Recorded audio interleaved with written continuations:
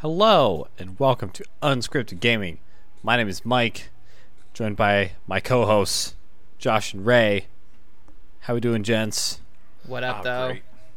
Great. I'm Very excellent. good. I have a diet Sunkist with me, so tasting the less caffeinated rainbow. Oh, I haven't had a Sunkist in forever, but I feel like they're still pretty good. They are still good, despite the fact that they've removed a lot of the caffeine from them. They're still delicious. Wait, I'm sorry. Back the fuck up. Sunkist had caffeine in it? Oranges don't have caffeine. What?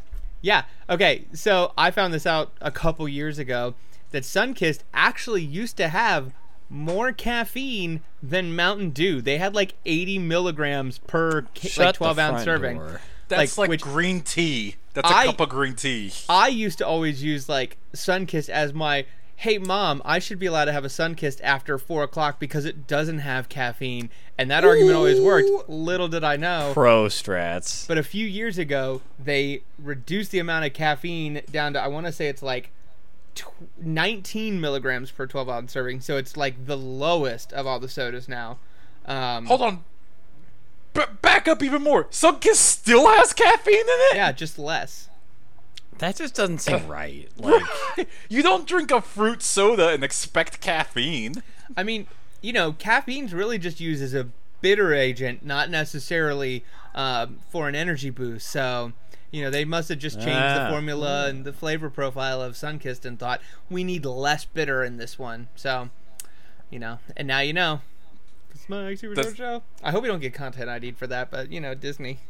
Does Diet Sunkist have that's what this is. Diet Sunkist.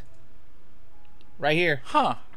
19 milligrams of caffeine. I don't know if that'll get into focus, but, there's the label, 19 milligrams It doesn't, of but I'll caffeine. take your word for it. Yeah, so... Okay, well, yeah. So, that just doesn't seem right to me. It's like, welcome to unscripted right. sodas. I don't like that. That's like... It's just like, no, that doesn't go in there. That's not possible. I don't understand. Now, other orange sodas like Fanta and stuff like that do not have caffeine. So, I mean, to be fair, that makes sense. But now I'm in like, Fanta is literally just orange Coke, so that one's not supposed to have caffeine in it. But if I'm in, who is Sunkist made by? Is that made by the Pepsi company? No, I think they're independent. Sunkist Soda, like, they make their own stuff. They're bottled under Dr. Pepper 7-Up. But the Sunkist growers who do like Sunkist oranges, like, they make Sunkist Soda. They also make the other flavors. I think there's like a grape and a strawberry and whatnot. But like Sunkist oranges Grower Association makes Sunkist Soda just under the Dr. Pepper 7-Up label, I believe. I'm going to have to stop you right there again. There's a Sunkist grape soda. Yes, there is. And we're supposed to be talking about video games, but my world's getting turned upside down tonight. You can't just drop that like Sunkist has caffeine in it just on us like that. Like, what the frick? I mean, this is unscripted gaming, so I can't like tell you guys in advance that I'm going to be dropping bombs on you guys. But yeah, there's also I think a Sunkist strawberry. There's a local gas station around here that actually has Sunkist grape and strawberry, but does not carry traditional Sunkist orange. I don't know how to take that. What do you want to do with this information? What am I supposed to? Josh is just flying these B-52s over us and being like bombs for days, bitch.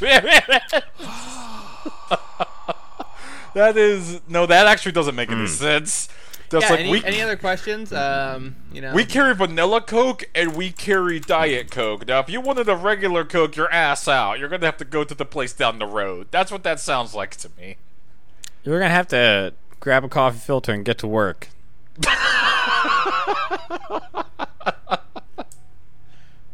Okay, we should probably talk about orange, diet orange, grape, strawberry, cherry limeade, pineapple lemonade, diet lemonade, peach fruit punch, pink lemonade, and strawberry lemonade are all varieties of Sunkist flavors. Pineapple Sunkist, I'm sorry, pineapple soda is just not. I've had it. I don't like it. I'm with Mike on this one. Yeah. Not a fan. Pineapple Crew needs to let that one go. It's not happening. But you can have Hawaiian pizza. Hawaiian pizza is great, but just take your Hawaiian soda or your pineapple soda. And I could fuck with that go. cherry limeade or the diet lemonade. Like those sound delicious. Diet lemonade sounds all right. Cherry limeade, lemonade anything has never done me wrong. I'm gonna be honest. It's true. It's a sweetness. Yeah. Well, welcome to So unscripted sodas. Here we go. I like a Diet Coke. In 2010, there was a consumer recall after a batch was accidentally mixed with 6 times the amount of caffeine. What the fuck? Oops, all caffeine. Oops. This time it was the factory accident was actually a real factory accident. Oh my god. Open your eyes, people. See the truth. Oh my goodness. I want to know where to get some of these other flavors. Now I'm going to go on a search. All right, now we're going on the Sunkist subplot, everyone. So just mark that down. Just for the video description, note that this subplot starts in this episode. That might be the title of this video. Just for the unscripted wiki, The Sunkist episode. Yeah, next week I'll be like, I'm going to cross this bridge. It's kind of foggy. It probably won't take me that long, so it'll be fine. And we'll just go from there. Speaking of stuff that won't take long, I'm going to diverge into a video game if you guys don't mind. I'll tolerate that. Okay. Okay. Proceed. I'll allow it. One of my favorite things to do before I buy a video game is I'm getting a little older. I don't have as much time. Work takes up a lot of time. We're all there for a variety of reasons. I go to howlongtobeat.com and I punch in how long on average it takes to beat a video game. I finally completed Sekiro just yesterday, actually, as of the recording of this podcast, which is, it doesn't matter. And on howlongtobeat.com, they say, on average, it takes about 28 hours to beat. And I'm like, okay, that's a couple weekends. I think I could swing that. If you look at my in-game clock on my PS4, it says 63. I'm either bad at games. I think that there's a lot of room to explore and lots of nooks and crannies in Sekiro, so I don't think that's you're bad. I did enjoy exploring it. It has in my review of the game, it's a very rich world. I loved the combat of the game. Mm-hmm. I loved grinding in the game. I love the fact that I can grind and increase levels and get new skills. That was really cool. Other Bloodborne, Dark Souls type games, they don't do that, so this was really cool. I loved how I felt better and I kept growing as I felt more ninja-like as I would go through an area all over again, and I would just never get seen and backstab the shit out of everybody. That felt great. Or just do no damage runs through an area just to grind out some places and be like, there's nothing you could do about it. You can't touch me. Just doing a little dance on top of a rooftop once you figure out enemy AI. Or even just when you learn the patterns and you just perfect parry the combo, you just man, it feels so good. There's a boss fight. It's called the Centipede Long Arms Giraffe. That fight where they're just swinging gigantic claws at you, and if you're just slamming onto the parry button or the deflect button, block button, what have you, you just see because the timing in Sekiro is so forgiving. Actually, I want to dive into that. This has to be the most forgiving Soulsborne game ever made. Most of the complaints that I was reading people had last year about how difficult this game is, the game gives you so many different options to deal with the difficulty. This is a Soulsborne game where they give you the option from jump to button remap. You have no reason to say that the and you definitely have a lot of tool, your grappling hook, all the shinobi arts and stuff. You have a lot. It feels like you have. Not that other Dark Souls games didn't have builds or build variety, but it feels like a lot more. You have a lot more tools to escape or disengage in ways in Sekiro that you don't really have in other Dark Souls games. Yeah. So if you need to piece it, there's a sprint button where you actually sprint, unlike regular Dark Souls, and you don't run out of stamina. Ever. Yeah. Ever. Stamina's not a thing in this game. So I definitely think it's a lot more forgiving in a lot of ways, which is kind of nice because there's already like a lot of different learning that's happening in this game compared to like even if you're a vet of like other Souls games like you are, there's still a lot I think to learn about Sekiro. So it's kind of nice that they streamlined some of that other stuff, in my opinion. There are a couple bosses in the game. There's actually about 3 bosses, I think, where the game says, okay, you have a lot of tools, but for these bosses, you actually have to get good. Genichiro Shina being one of them. There's nothing you could do to cheese him. There is a speed running strat you could do. You could look it up online if you really want to do that. I don't recommend it. It's really just, it's dumb. What you do is you run into the corner of where you are, and his AI gets caught between a door, and you just keep hitting 1, 2, 3 for your attack button, and your sword is only hitting literally his left foot, and that's hitting his hitbox because the game has such tight glory. The game has such tight hitboxes. Josh, let me tell you about these hitboxes. When an enemy swings their spear at you, and you think, "Oh man, that entire spear is a hitbox." No, the tip of that spear is the hitbox. You can dodge right in through the spear and be like, that polearm ain't doing nothing to me. Stab. Man, there's some great hitbox. Just like someone doing like that 2-hit like spin attack thing, just as like the enemy was doing like a lower sweep, and he jumps and right you jump like over. Jump over it. You're just like, oh my god, it's so sick. Oh my god. Actually, beating this game made me disrespect a lot of articles of people saying Sekiro is too hard. That argument is so much more befitting of Bloodborne, because Bloodborne is legitimately really fucking hard. Like, if you want to have that discussion or argument, this is the wrong game. The absolute, I can't button remap in Bloodborne. Yeah, I have to get used to it. That's kind of how I feel too. Like, I don't think games should be like uber hard just for like the point, just for no point. But I kind of feel like the core, like the core thing that makes Sekiro good is that it kind of forces you to learn and get that combat, and like I'm not saying like you have to build character, but like that's the game, is learning that system and mastering it, and then learning the boss fights and then beating them and feeling really fucking cool when you do it. So like to have it, and I think that at a certain point there would be a difficulty in that game where you wouldn't have to go through that learning curve, and the game becomes a lot less special because of that. So it's like I definitely understand like accessibility is like a separate thing. Like every game should have full button remapping, full controller mapping, 100%. Any no sort debate. of like just accessibility and all that stuff. Like what that's game it is. Like you know, you can't say that your game is for real try hard gamers only if it just because you don't have a colorblind mode. Like that's not really that's apples and oranges. It doesn't really Sekiro count. does not have a colorblind mode. Yeah, but like I said, I think that at a certain point there's like there is a difficulty that is too easy in Sekiro, where I think you just would kind of be robbing yourself of like the kind of full experience of what makes that game really cool. Yeah. And what the developers kind of built that game around. So it's like I think it's like, yeah, it's hard, but I mean, that's just it. I feel like Sekiro is like a perfect difficulty. I agree. Almost like until you get to the very last like good ending boss, the Sword Saint. That some guy. The range on some of those hits are.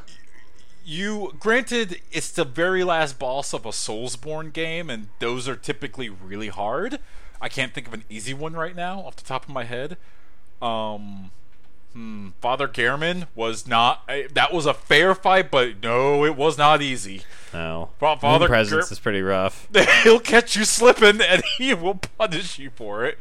You are already dead. What? He throws tornadoes at you. the Sword Saint has 4 health bars. That already should scare off most people. Yes, Josh shaking his head. That is the correct reaction when you find out he has 4 health bars. They're full health bars. They're not like miniature ones. No, he's a boss. And he keeps coming back alive. And his attacks only get more vicious with each health bar, such as, first of all, he's relatively easy, and then he gets really fast, and then he gets really fast and has a spear and a gun. He just whips out the gun. You probably didn't know he had a gun. He'll remind you. And then, in this last phase, he starts shooting lightning out of his ass. When does the lightning come? You'll know!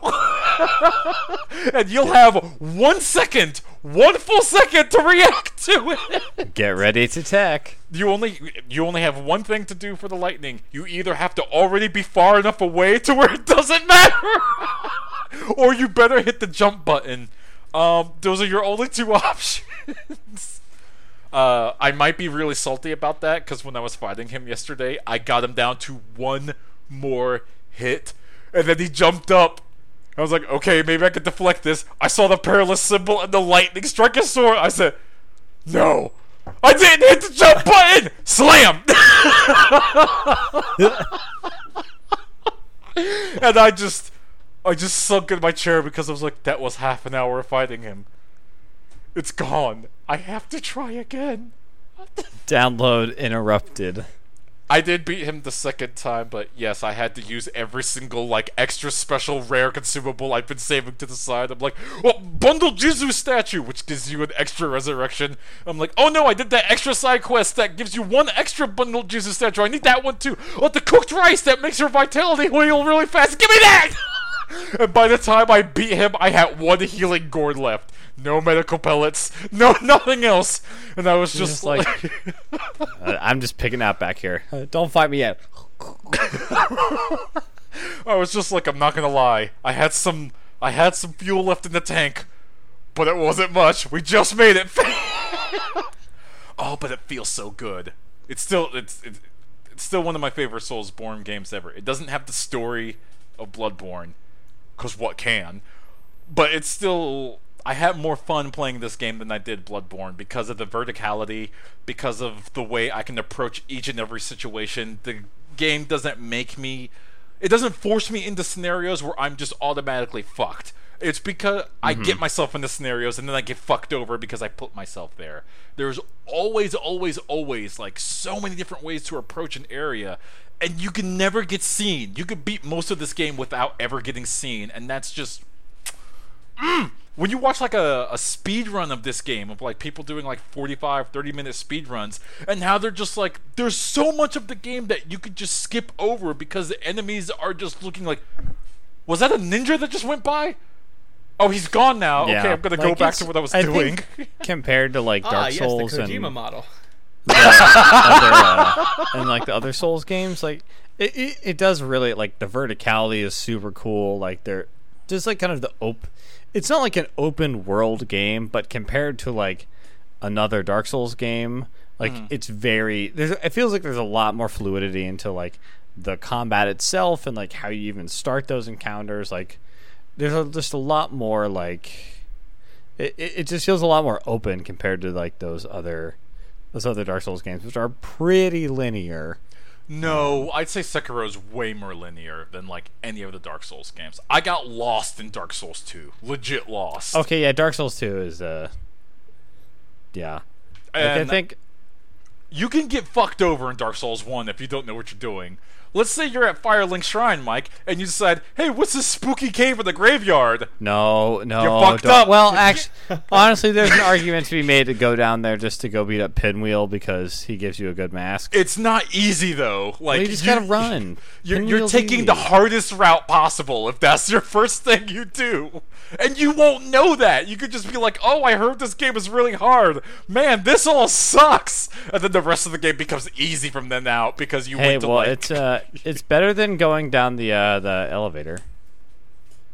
That's too old Lodrin? Yeah. Oh, and you're dealing with the ghosts? Oh, yeah. No. See? That's it pretty could be bad. worse. Yeah, Dark Souls is only linear if you know where to go first. Once you know, you go to the You take the Firelink Shrine, you turn around, and you head towards that bridge. You're going the right way. Congrats, fam. You're going to make it. If you go to the graveyard, you fucked up. And don't worry, the skeletons will let you know they fucked up, because they'll kill you immediately. And the skeletons won't die, because you don't have the... Oh, God. You just made me think of the Bone Wheel skeleton, not the Bone Wheel skeletons. Oh! My favorite part of the skeletons is, let's say you die a couple times in the graveyard, and you're like, okay, whatever, there's that big-ass sword, the Zweihander over there, I'm gonna go get it. That's when the giant 30-foot skeleton comes chasing your ass, and you can't kill him. Talking mad shit for someone who's in swinging range. Bam, dead. Anyways, Soulsborne games are awesome. Sekiro's awesome. Everyone should try it. Get the Steam release if you can, because the PC... get the PC version on Steam, because the PS4 version only runs at 45 frames, and it dips, and it's not great. It's not your best experience. Plus mods. Get the mods. They're fun. Alright, that's it. That's my Sekiro rant. Very good. Josh, what have you been playing lately? This week I haven't been playing too much. I dipped back into Super Hot, just for a little bit. Been playing a bit of Overwatch again. It's been a lot of fun. A lot of things have changed since I last played, which was, really, since I played Overwatch seriously, it's probably been 6 months to a year since was really playing that. So several new characters, several new locations during the time. Overwatch still really fun game. I think some of the changes that they have made to some of the characters as well as the additions have been pretty good. It's one of those things, as I play Overwatch more, the more I really start to think about just how shitty the idea of Overwatch 2 as it's been announced is.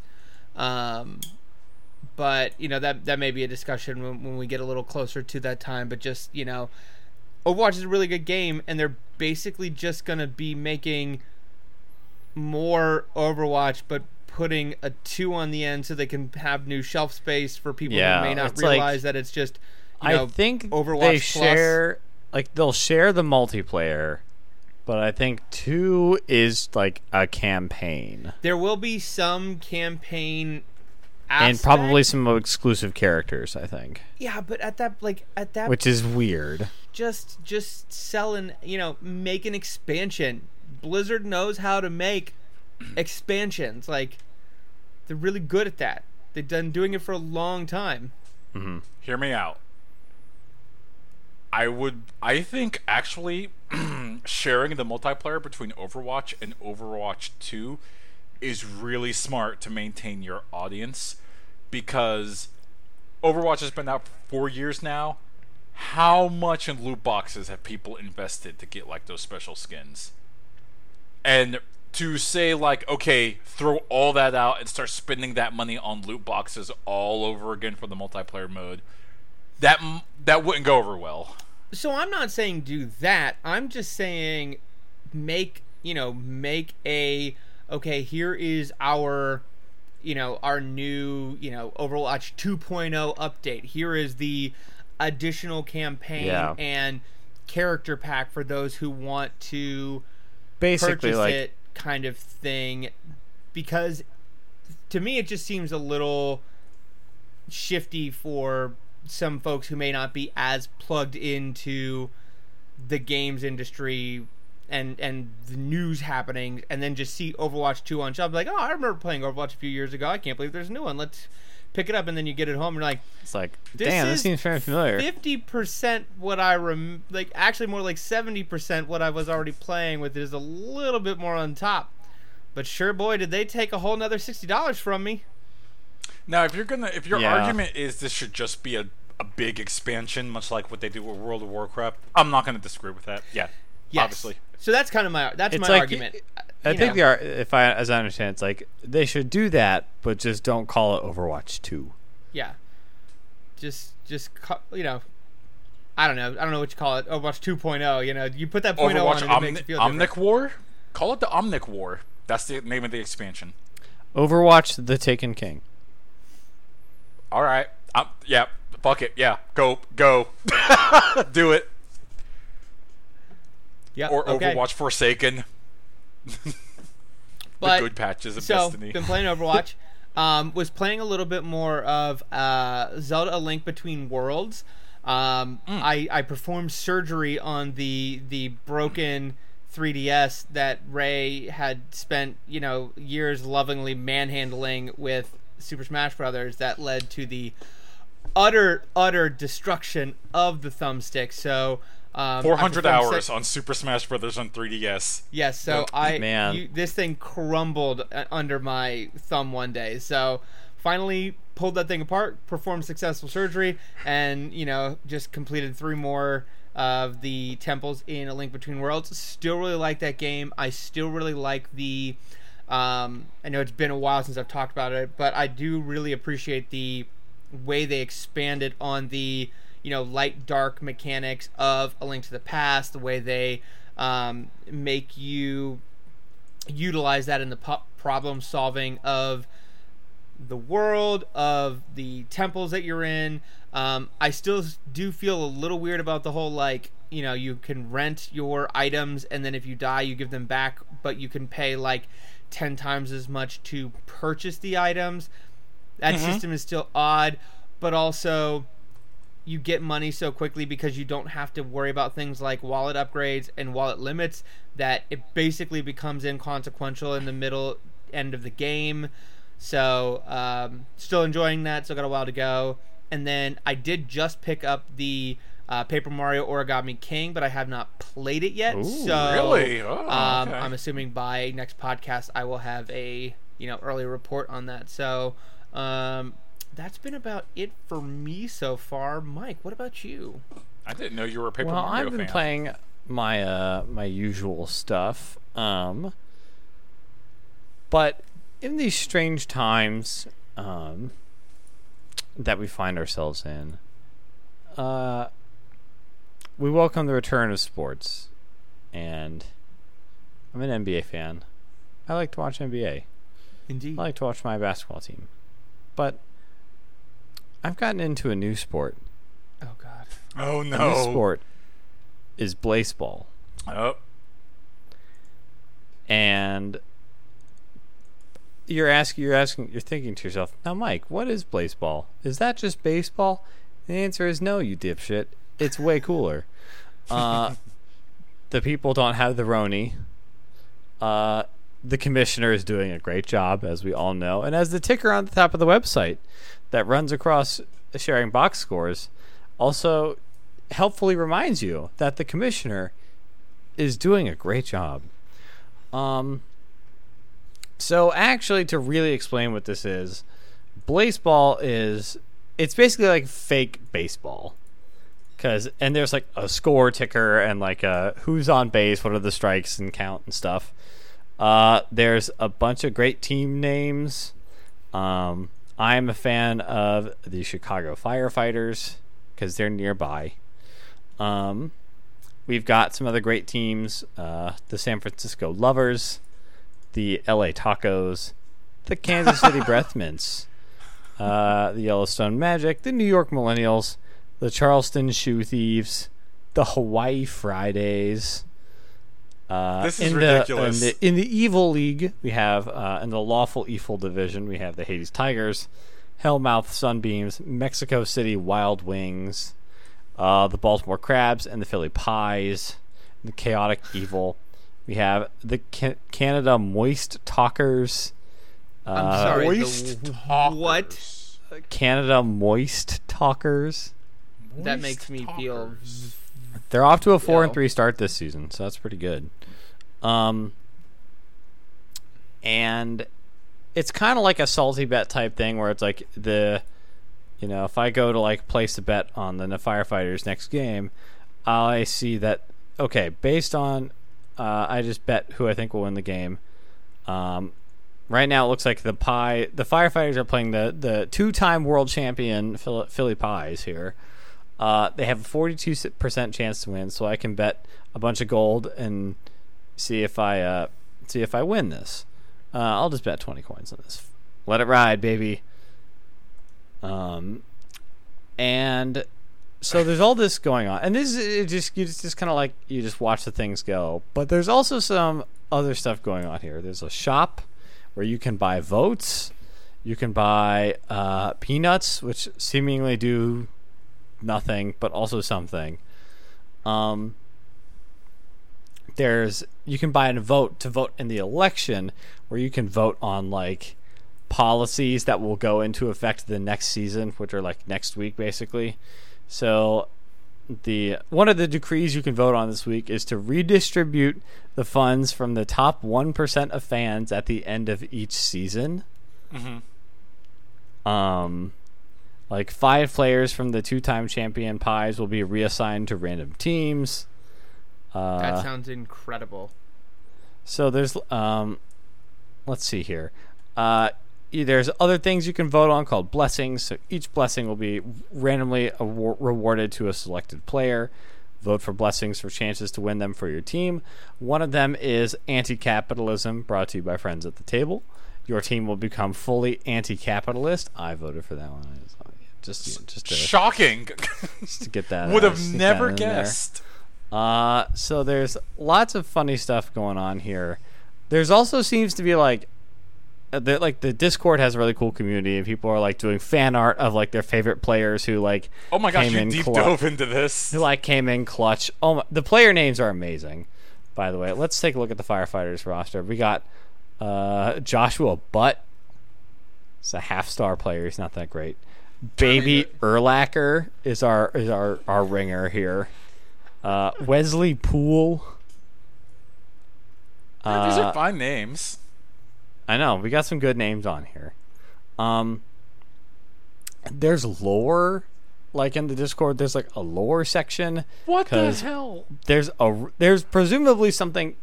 So on the Blaseball website, there's the league, the shop, the election, and then the last section is just called book. And the description is the Book of Blaseball, the game of blank and blank. And it's presumably, and it says it's an official rule book, and it's like a lot of this is like redacted and implies some pretty weird stuff. So as I said, like once the ball's in play, redacted, immaterial plane, redacted. Crying in baseball is redacted. Who knows what that means? I don't know. Crying is baseball. If at any time redacted, atone, redacted, 1 million peanuts. Is peanuts your currency? No. Then what but you can buy peanuts with your currency. Okay. So I don't really know exactly what this thing is or where it's going to be going, but I forgot to note that we are in the discipline era of Blastball. Blastball? I don't know. But it's an interesting little browser kind of thing. The commissioner is doing a great job, as I mentioned. The Discord is pretty cool, and it's an interesting little project of like fake, like I like fake video games sometimes, like with Salty Bet being one of my favorite things ever. So this is like Salty Bet but baseball, and it also seems like there's some weird storytelling kind of fun stuff happening. So that's kind of like the new thing I've been checking out this week that I think is pretty cool. So I think it's definitely worth a look at, and I think it seems like the team behind it has got some fun things going on. So I will probably look at it just to help my curiosity out at this point. Guys, I want to talk about a tiny bit of news that concerns us that might be upgrading our consoles within the next generation in the coming months. Oh. The PS5 has been making negative news today because they announced that all of their accessories will work. All PS4 accessories will work with the PS5. All of them. Except the DualShock 4. That's a special case. Your DualShock 4 PS4 controller will work with a PS5, but only for PS4 games. Sony's reasoning why it won't work with PS5 games is we believe the PS5 controller should be used with PS5 games to take advantage of the PS5 capabilities. Huh.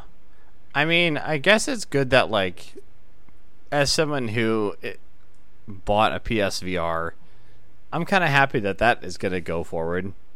That's cool. But controller thing seems weird. Conversely, Microsoft announced today that all first and third-party accessories for the Xbox One will be cross-compatible with the Xbox Series X. So, just throwing it out there. Is this the first time, at least in modern memory, that a company is making their previous generation controllers and peripherals compatible with the upcoming generation besides the Wii U and the Wii Mote? Yes, the Wii and the GameCube. Yeah. Your GameCube controller works fine on your Wii. Like it. But it only worked for GameCube games and Smash Brothers. I mean, don't you disparage Smash Brothers like that. I'm not disparaging Smash Brothers. But no, it actually worked on a lot of games. Like you could play Sonic Colors with a GameCube controller. It depended on the game that wanted to take advantage of it. Which, I mean, Sony could ostensibly say, like, or a third party company could be like, hey, there are features and functionality on the, new DualSense controller, whatever the new controller's called, or we're not going to utilize all these because it's Madden, and, like, just use your DualShock 4 or whatever. I forget what the two controllers are called, but, like, you could see that happening at some point.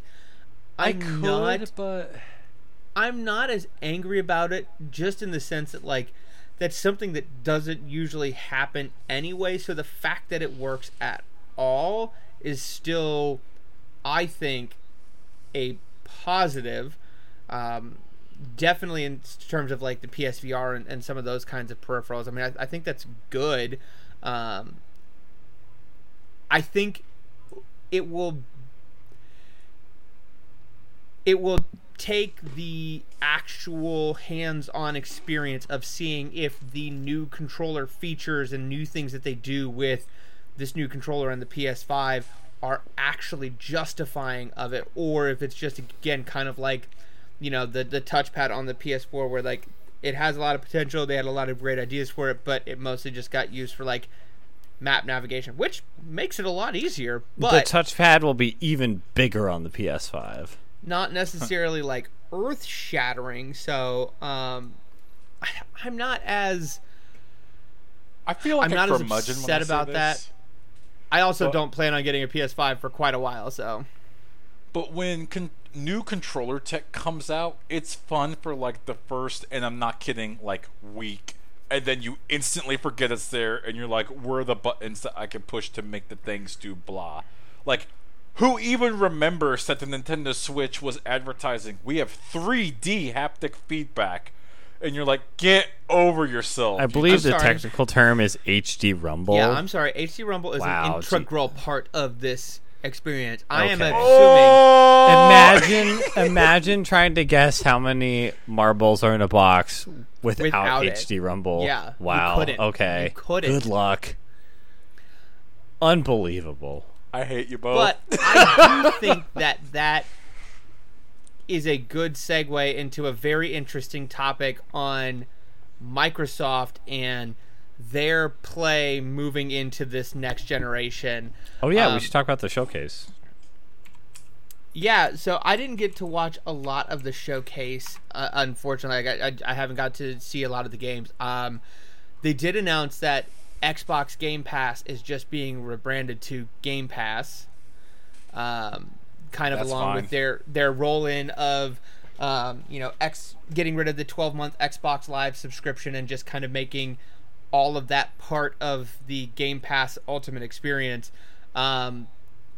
I really think Microsoft is setting themselves up for a really strong showing come this next console cycle, in just the fact that they are going for, it doesn't matter where you are, because you're going to work on Windows 10 PC, or if you want one of these great boxes, whether or not that's our all-digital Xbox Series S or a really powerful Xbox Series X, that's great. Oh, you're on the go and you want to play on a mobile device because you're not at home? Hey, how about Project xCloud? You know what? $15 a month, you can basically get everything that we release going forward, at least in the first-party title, day and date. All you have to do is pay us $15 a month. Doesn't matter what device you have. Doesn't matter where you are. Just play our games. You want to play some old 360 games or some old Xbox One games? Here you go. Let's do it. Let's just play games together wherever you are. Like, I feel like Microsoft is coming out swinging this generation. And honestly, I think, you know, given the lackluster performance of the Xbox One and kind of using this generation as a bit of a feeler, releasing the first, you know, half-step console, releasing the first disk driveless console, like, they've really kind of just been toying around with these ideas, and I really think that they are set up for a really big ecosystem play come this cycle, and I'm very interested to see how the consumer base responds to that, because, I mean, everything that they have announced, like, I probably will never buy an Xbox, but, like, I already have Game Pass for PC, but it's like $5 a month, but, like, you know, some of those expanded features and functionality, like, they could get an extra 10 out of me. And honestly, like, there's probably, like, a lot of it. There's, I don't know how much of, like, crossover you'll get, but, like, there's probably a decent amount of people who will probably buy a PS5, but, like, might still pick up, like, PC Game Pass or however that works. But, like, I think definitely, like, watching the showcase, I think that was definitely kind of their I mean, you know, everyone knew Halo was going to be there. I think Halo Infinite looks like Halo with some Far Cry sprinkled on it. I don't know we'll see how that works. I which they did announce that the multiplayer is free to play and 120 FPS targeting on the Xbox Series X, which is what? Huh? Okay.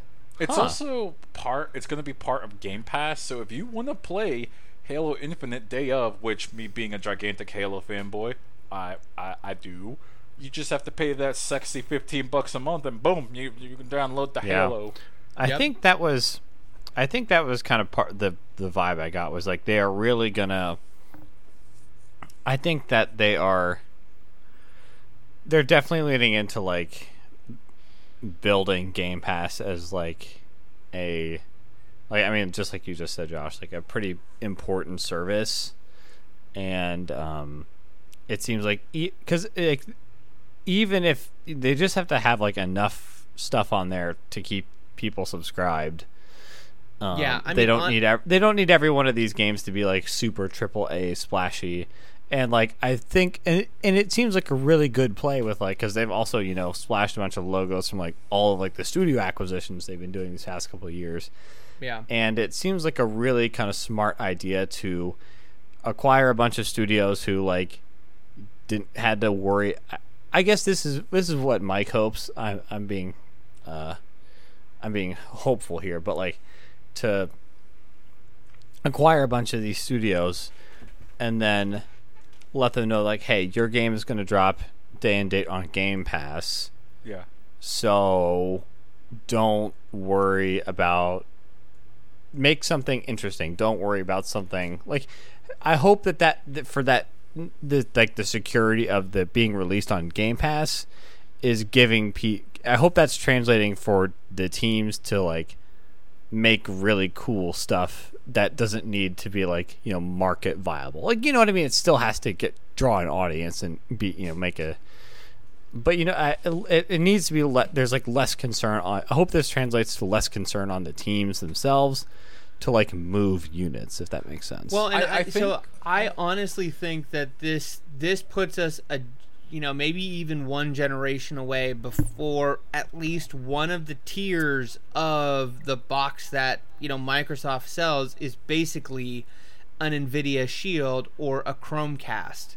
Like, I think that this is their way to get towards that, because if they don't have to worry about so much in the R&D costs of putting out a new box every couple of years, putting out hardware that sells for, break even or a loss because, they have to put out these mass market consoles that still punch close to PCs but won't ever come close to that price. Like, putting things on a subscription service like this, putting things on xCloud and getting that program up and running, like, that is how you eventually get to the point where everything is hosted, on the cloud and streamed to you, or, you have a much smaller box that just, shares some of its processing capabilities with a device somewhere off-site. I think that is how they get to there. And, maybe they do what they did with Xbox One and the Xbox Series X, where, like, okay, the next generation, it's like you have the Xbox. It's going to be something dumb. You have the Xbox Triple X. Yeah, it's going to be that. It's going to be something so fucking stupid. You have your Xbox 6666. That is the actual, typical console, but then they have, like, the Xbox streaming, which is literally just like a Chromecast puck, and you buy that for $100, and you subscribe to Game Pass, and you just use xCloud. Like, I think we are getting closer to that, and I think that this console and this ecosystem play is how Microsoft starts that transition. And I do think that just kind of goes back to just Satya Nadella's just general, thoughts for how Microsoft should be, and has been driving that company the last few years just to be where the people are and be a services company. And I think that this next Xbox is really prime for that. And I do hope that, yes, like, because it's got the weight of Microsoft, they are able to secure more of those deals with some of those smaller studios to, give a little more leniency, or make sure that they're doing the deals in a way that those folks are still getting compensated in a very similar way, versus putting out stuff as is tradition, especially when you go to a place where you're not going to be selling, a $60, $20 copy of a game anymore, because it's all just part of Game Pass. But again, doing a deal that terrifies me, by the way. A lot different than, say, that NVIDIA streaming service, which has been struggling because everybody's like, oh, this is weird. But, like, Microsoft, like, there's like, clear that revenue kind of big name behind it changes the deal. Like, I guess, like one thing I hope, like, I mean, I think one thing that could be good, I think, for a lot of games, if we do kind of, if this is the generation we start to move more to, like, a service type model, for, like, kind of like, I don't know if it's a good or a bad thing, but, like, I feel like a lot of games, I think, for better or worse, feel like they have to justify the $60 price tag in a way that I think sometimes, like, is to their detriment. I mean, like, you want to get, like, a lot, $60 is a lot of money for a game, so you want to have a good time with it, but, like, sometimes that just leads to, like, games being stretched out and just useless filler. So it especially when, like, they're really kind of like the idea or, like, core mechanic of the game doesn't really last that long. So I hope one thing that happens over, like, if Game Pass really takes off and becomes, like, by the end of this generation, is something that is, like, a pretty, I don't know if this would ever be the case, but, like, a majority of people who own an Xbox are on Game Pass. I mean, that's obviously, like, crazy, but, like, I mean, is it though? Because I feel like a majority of people who owned Xboxes were on Xbox Live Gold, and that's not that much. Yeah. I mean, yes, it is. That's kind of what it feels like. They're probably going to roll Xbox into. Live Gold for a year of it was a third of the price of a year of Game Pass, and you only got online connectivity. Like, you didn't get any games with it. At least, you know, I think that changed. Whoa. Originally, when, like, Xbox 360 era, you were literally just paying to play online with your friends. And okay, that was it. Yeah, that's true.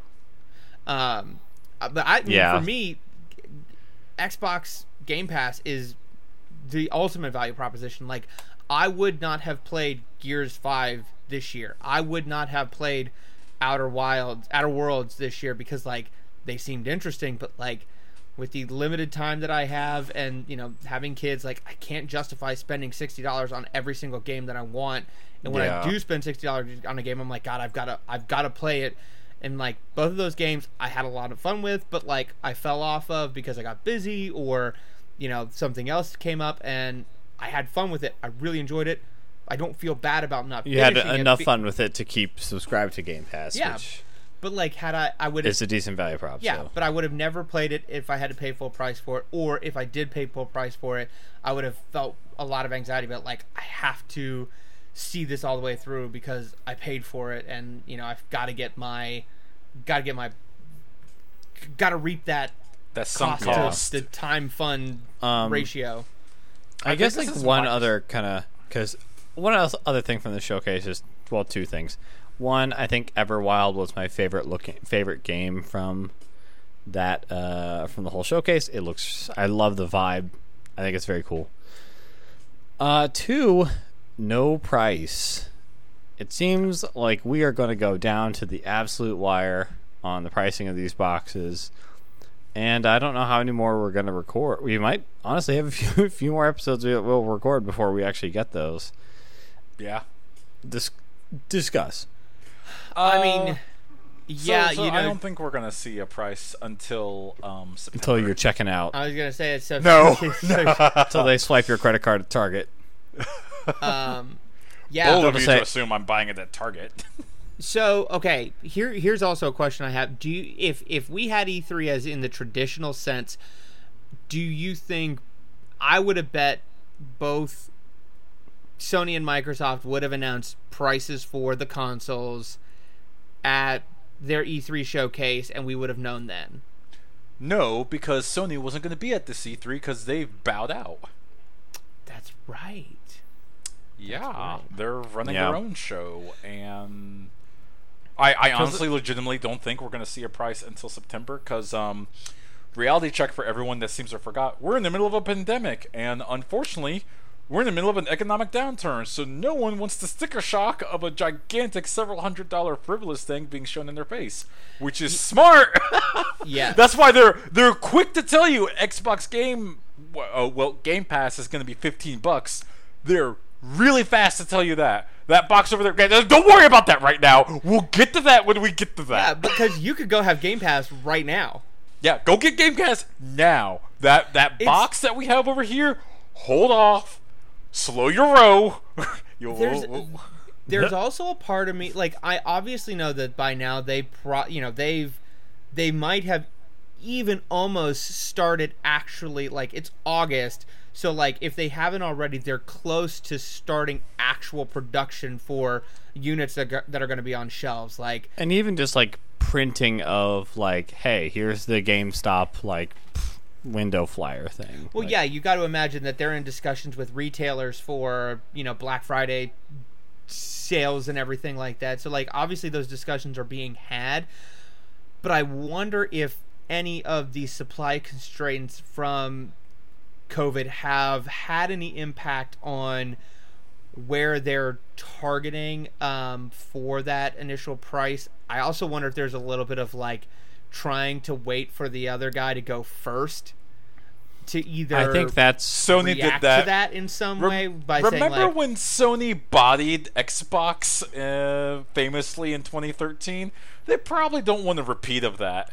Yeah, I think that is I think there's a lot of obviously market factors that are obviously in play that are beyond my pay grade, but not really. Yeah. Well, Sony announced originally, they were going to release 5 million units in the first run, and then a few weeks ago they're actually, even with supply constraints and everything, they doubled that basically and said the initial run is now going to be 10 million units.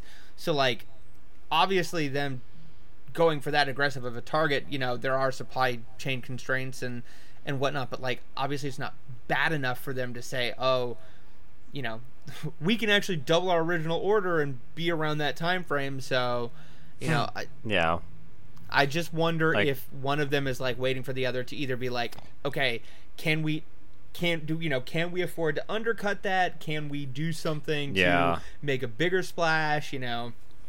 That's the thing, is I imagine both Microsoft and Sony here have charts in their, have very very specifically outlined charts in their offices or whatever. Hey, if Xbox equals this dollar, then our price, if they announce first, then we do this. If we announce first, then their price is this. We do this in 2 months or whatever to if I may, I think balance that. Josh brought up a really interesting point of, and you did tangentially as well, Mike, of Microsoft having to make deals with certain companies. So let's make no mistake here. They are offering Xbox Game Pass, at least initially, at a substantial loss to their games division, because they're dependent on those units to actually sell. And if you're not selling those unit copies at $60 a piece, you're having to walk to those companies, cut a check, and say, you'll be good, we're going to give you this amount of money, but we're going to make all this X amount of money on the side because we don't know if people will actually assumedly buy your game. Or maybe there's another contract deal where they're for $15 a month, we're going to check how many people do the downloads, and you'll have to trust our data for how many people downloaded your game and played it, and so on and so forth. It's all very nebulous. Yeah, so, I mean, and I think it's nebulous because we're talking about, this is not your ma and pa video game console manufacturing. This is Microsoft, one of the 10 companies left, period. So I think that they have the financials to swing whatever they need to do to make a play at market capture. Also, I think not famously, but I don't have the numbers in front of me to verify this.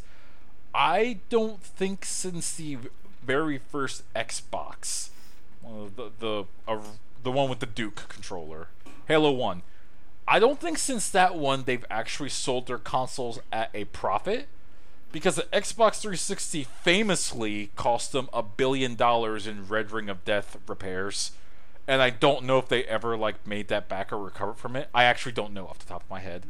And the Xbox One, I mean, it sells okay in the USA and EU, but reminder, and this number I do have, they sold just a little under 500k units in Japan.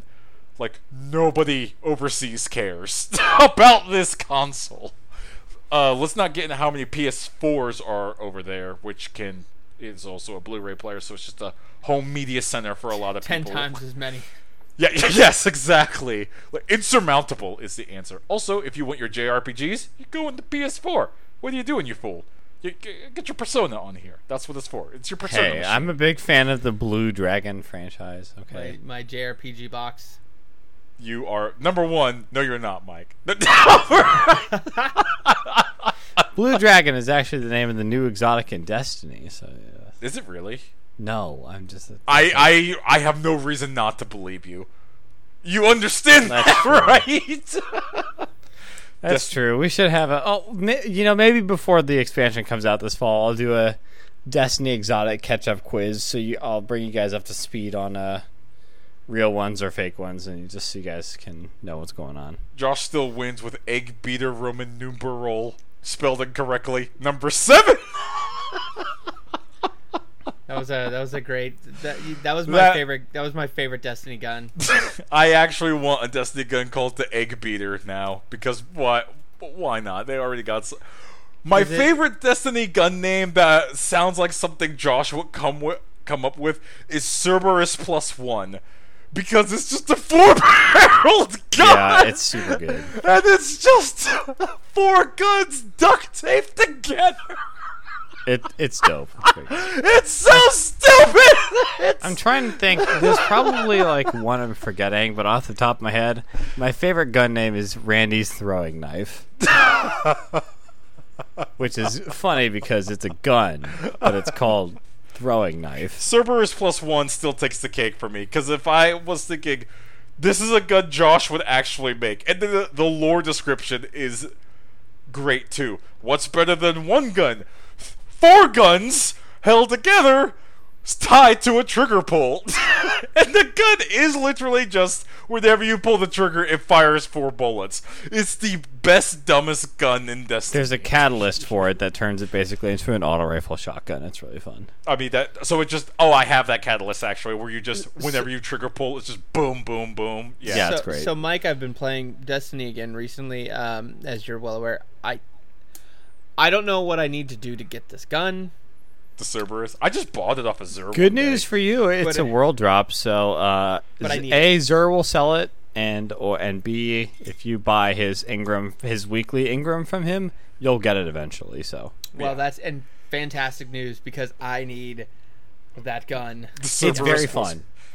It's very fun with the war rig too for Titans. I'm gonna send you a picture of it because you need to appreciate how it actually is. Just 4 guns taped together. It's super great. It's literally like I think the description describes it as a guardian being really bored and just wanting more firepower, but not wanting to actually make a better gun. Honestly, respect. That sounds like literally me if I were a Titan guardian. Like the kind of shit I would do if I were just sitting around and be like, I've decided I got like 4 of these things. Why can't I just put them together? Could I? Mike, give me a minute. You can't do that. That's ridiculous. Josh, I need you to open up Discord and look at the image of the Cerberus +1. It's also got the. I will after we're done because otherwise I'll ruin the recording. So. Oh yeah. Okay, I'm gonna send it to you on Facebook Messenger so you can see it on your phone. Don't want wonky video all of a sudden. Yeah. Yeah, but anyway, back on track. This round of the console wars, the companies I feel like have been taking very different approaches to how they're marketing things and getting ready for it. I think it's very interesting that we haven't seen a price yet for either. I think they're both looking to try and some way undercut each other, making the other guy go first. I think Ray is right, though. I don't think we'll see a price until at least September. Mm-hmm. I think there might even be a world where we go into the first week of October until we hear it. So, there's a world where you check out at whatever, and they're like, "Oh, Microsoft will call you. Don't worry. They'll call you when they're ready. Please call for inquiry." But I guess if I had to guess, those are those ratcheting. Those are those metal ratchet straps. This is on the folks. This is on the Cerberus. Yeah. Oh, it's very good. Incredible. Yeah.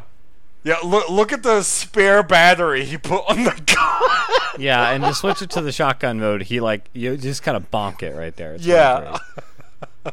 it's wonderful. I've had this gun since I bought it from Xur, and I still use it in my regular rotation. Not because it's really good, but because it's dumb. And sometimes you need a big stupid gun. I gotta get it. It's okay at clearing red bar stuff. It's okay. I gotta get that gun. There's better. Okay. There is better, but the best gun in Destiny is the one you have the most fun using. So. And I do have one of the most fun with this janky ass thing.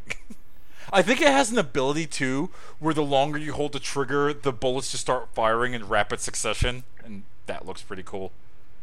That's incredible. It's pretty great. I guess just a final thing on the price, and I don't know how much longer we want to go for our recording here in general, but. I'm gonna guess that, if I had to guess, I feel like I feel like Microsoft is gonna do whatever they have to do to be the cheaper one. I think they're gonna. I mean, especially with like the big emphasis on like getting people onto Game Pass, like that kind of being like the real goal is to get them into like the ecosystem. I think Josh is right. I think this is the last like console that Microsoft will actually release, because it's very clear that they're not interested in like going toe to toe against Sony and Nintendo anymore. Like that's clearly a business model that is not going to last. No, don't. Yeah, I know Josh Ray is like finally agrees with me. I agree with you because it's obvious. You know what I mean? Like they are making it so that I would be foolish because I'm already going to buy a PS5 and I already have a Switch.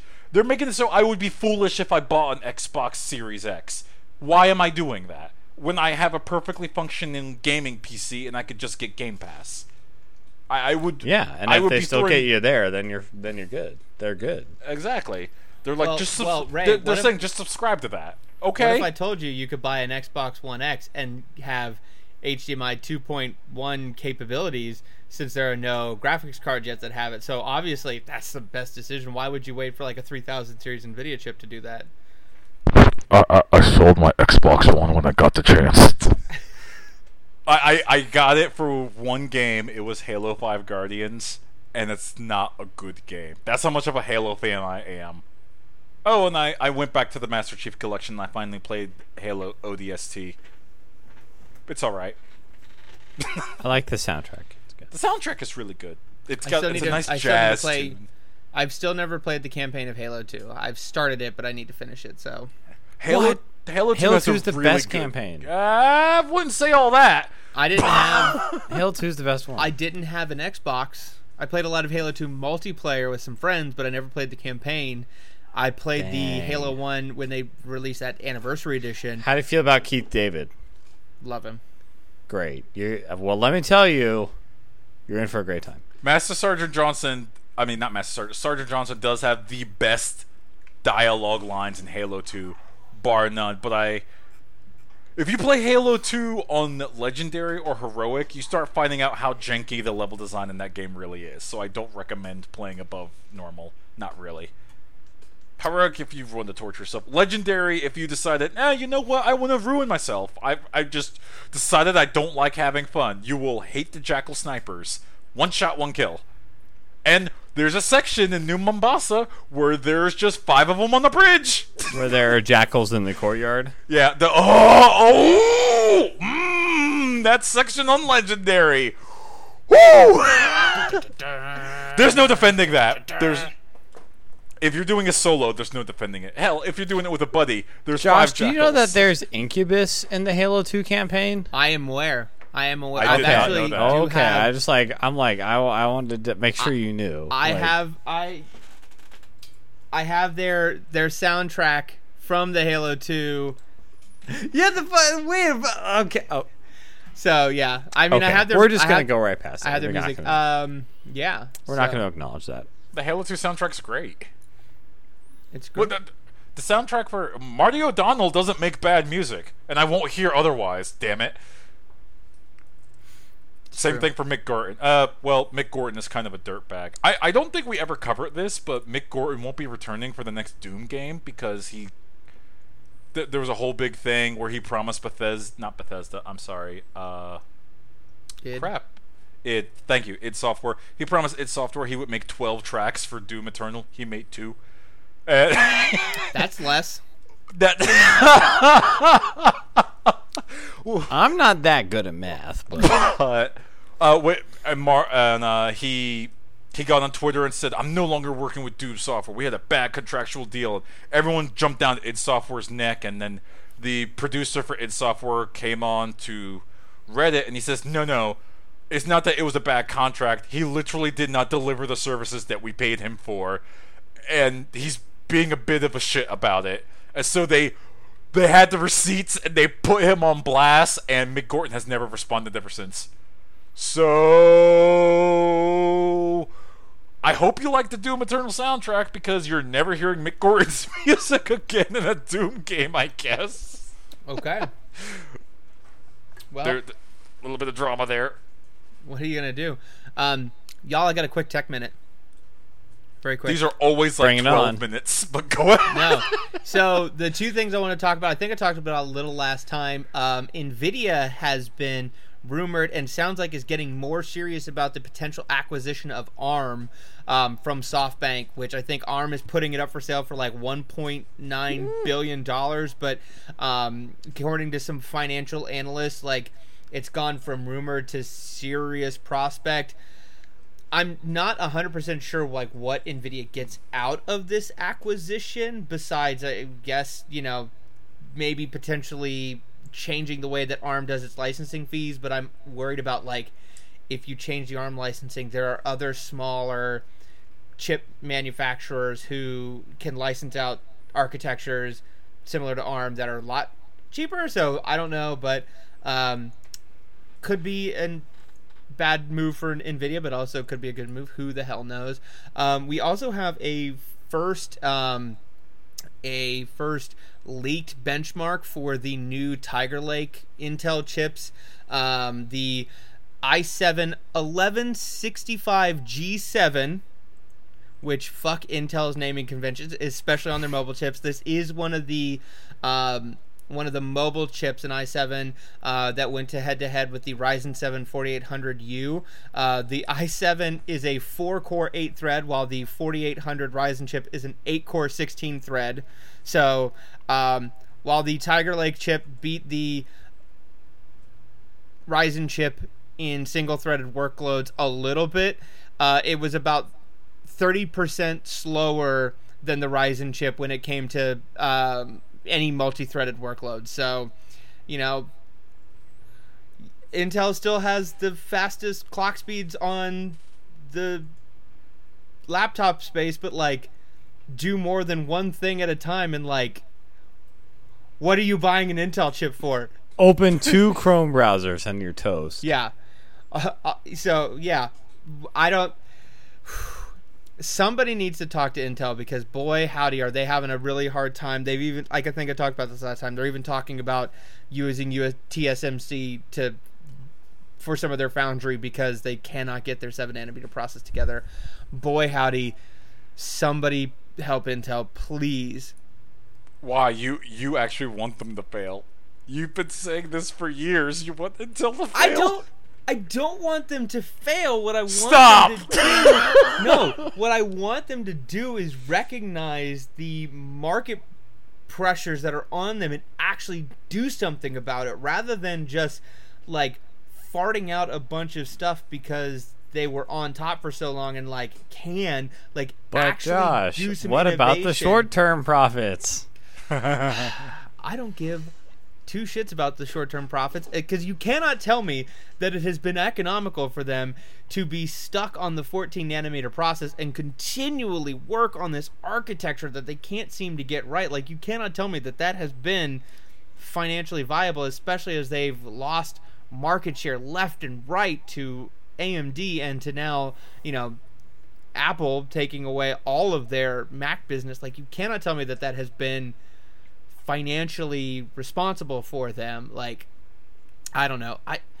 It's good when you have two giants actually duking it out, but like right now, Intel has just been resting on their laurels and AMD is eating their lunch for it. And like, great, that as a consumer that does well for me, but like, I have nothing against Intel in theory, because like, I mean, it's a homegrown company that they make dumb chips that are stupid and dumb. I mean, yes, there is that. Like, and they're babies too. The problem is they can be better and they should be better, and they're choosing not to be, and that's what's frustrating, is that they are choosing to not be as good as they can be because they were on top and they took their foot off the gas. And I mean, I think there's some old famous quote about like, why does Coca-Cola still advertise? And it's like, when you're in the lead, you don't take your foot off the gas. And like, Intel took their foot off the gas and they're paying for the Yamcha of chip manufacturing. Oh, no, you didn't. 2-3 years from now, when I go to upgrade my computer, if Intel turns it around and says like, we have the dominant workstation and gaming chip, like, I'm not gonna not buy that chip, but like, Right? If I put money down right now, I'm definitely buying an AMD chip. But like, if Intel gets back in the game, who knows? I got a better analogy for you, Mike. Interesting times. Intel is the Frieza, where they were born powerful and they've been powerful for a long time. Meanwhile, AMD's Goku. You don't expect it, but he's in the background training. Oh, okay. Now I get the Tech Minute. Okay, I understand now. AMD is Goku. Intel is clearly Frieza. So where does PowerPC? I just need an official Tech Minute translation, and then I got PowerPC is Yamcha. They were there for a while. They had a really cool relationship with really cool people, and then they just got bodied by everybody and died. And then they died in a hole. Yamcha is the compact PC of the computer world. Yamcha is the gateway. Oh no! He's the gateway. The farmer is the box. The cow box. When Apple switched from PowerPC silicon to Intel silicon, that's the Yamcha in the hole dead. I feel so bad for all the Yamcha fans out there, but you know who you picked. You know the loser you picked. He apparently does well in Dragon Ball FighterZ. He's great in fighters. I've seen some people body a fool. It's so weird watching Yamcha beat up Cell. It's just like, actually, you can't just beat up the most powerful warrior with Yamcha. Haha, Wolf Attack Gober. Oh man, that's the Wolf thing Attack I missed. Remember in Evo, whenever someone picked Cell and got on the screen, and the whole crowd yelled during his startup man thing? I missed that shit. Oh. I mean, Evo was already kind of. We talked about this a couple episodes ago, but Evo was already in some heat this year. It was already not going to happen, basically, but I mean, Smash was kind of dusted because their online connectivity is inexcusable. Every time I get bored and I pop in, like, let me get a couple rounds of Smash in. Oh, this is painful. Hey, Ray. Yeah. Do you know where people can go to find more comparisons of dead companies to Yamcha? Hell no. Where? unscriptedgaming.com. Oh shit. You could go there for all your Yamcha equates a dead company content that you could ever want. Don't want to go to unscriptedgaming.com? Well, guess what? There are other places you can find us on the internet. You can find us at Unscripted Game Podcast on Facebook, at unscript_gaming on Twitter. You can get us on soundcloud.com/unscripted-gaming. You can get us on Apple, Google, Stitcher, Pocket Cast, wherever the hell you want. Go get your Yamcha equals dead company content. All those places with us for Unscripted Gaming. Thank you for listening. My name is Josh. My name is Ray. My name is Mike. Peace.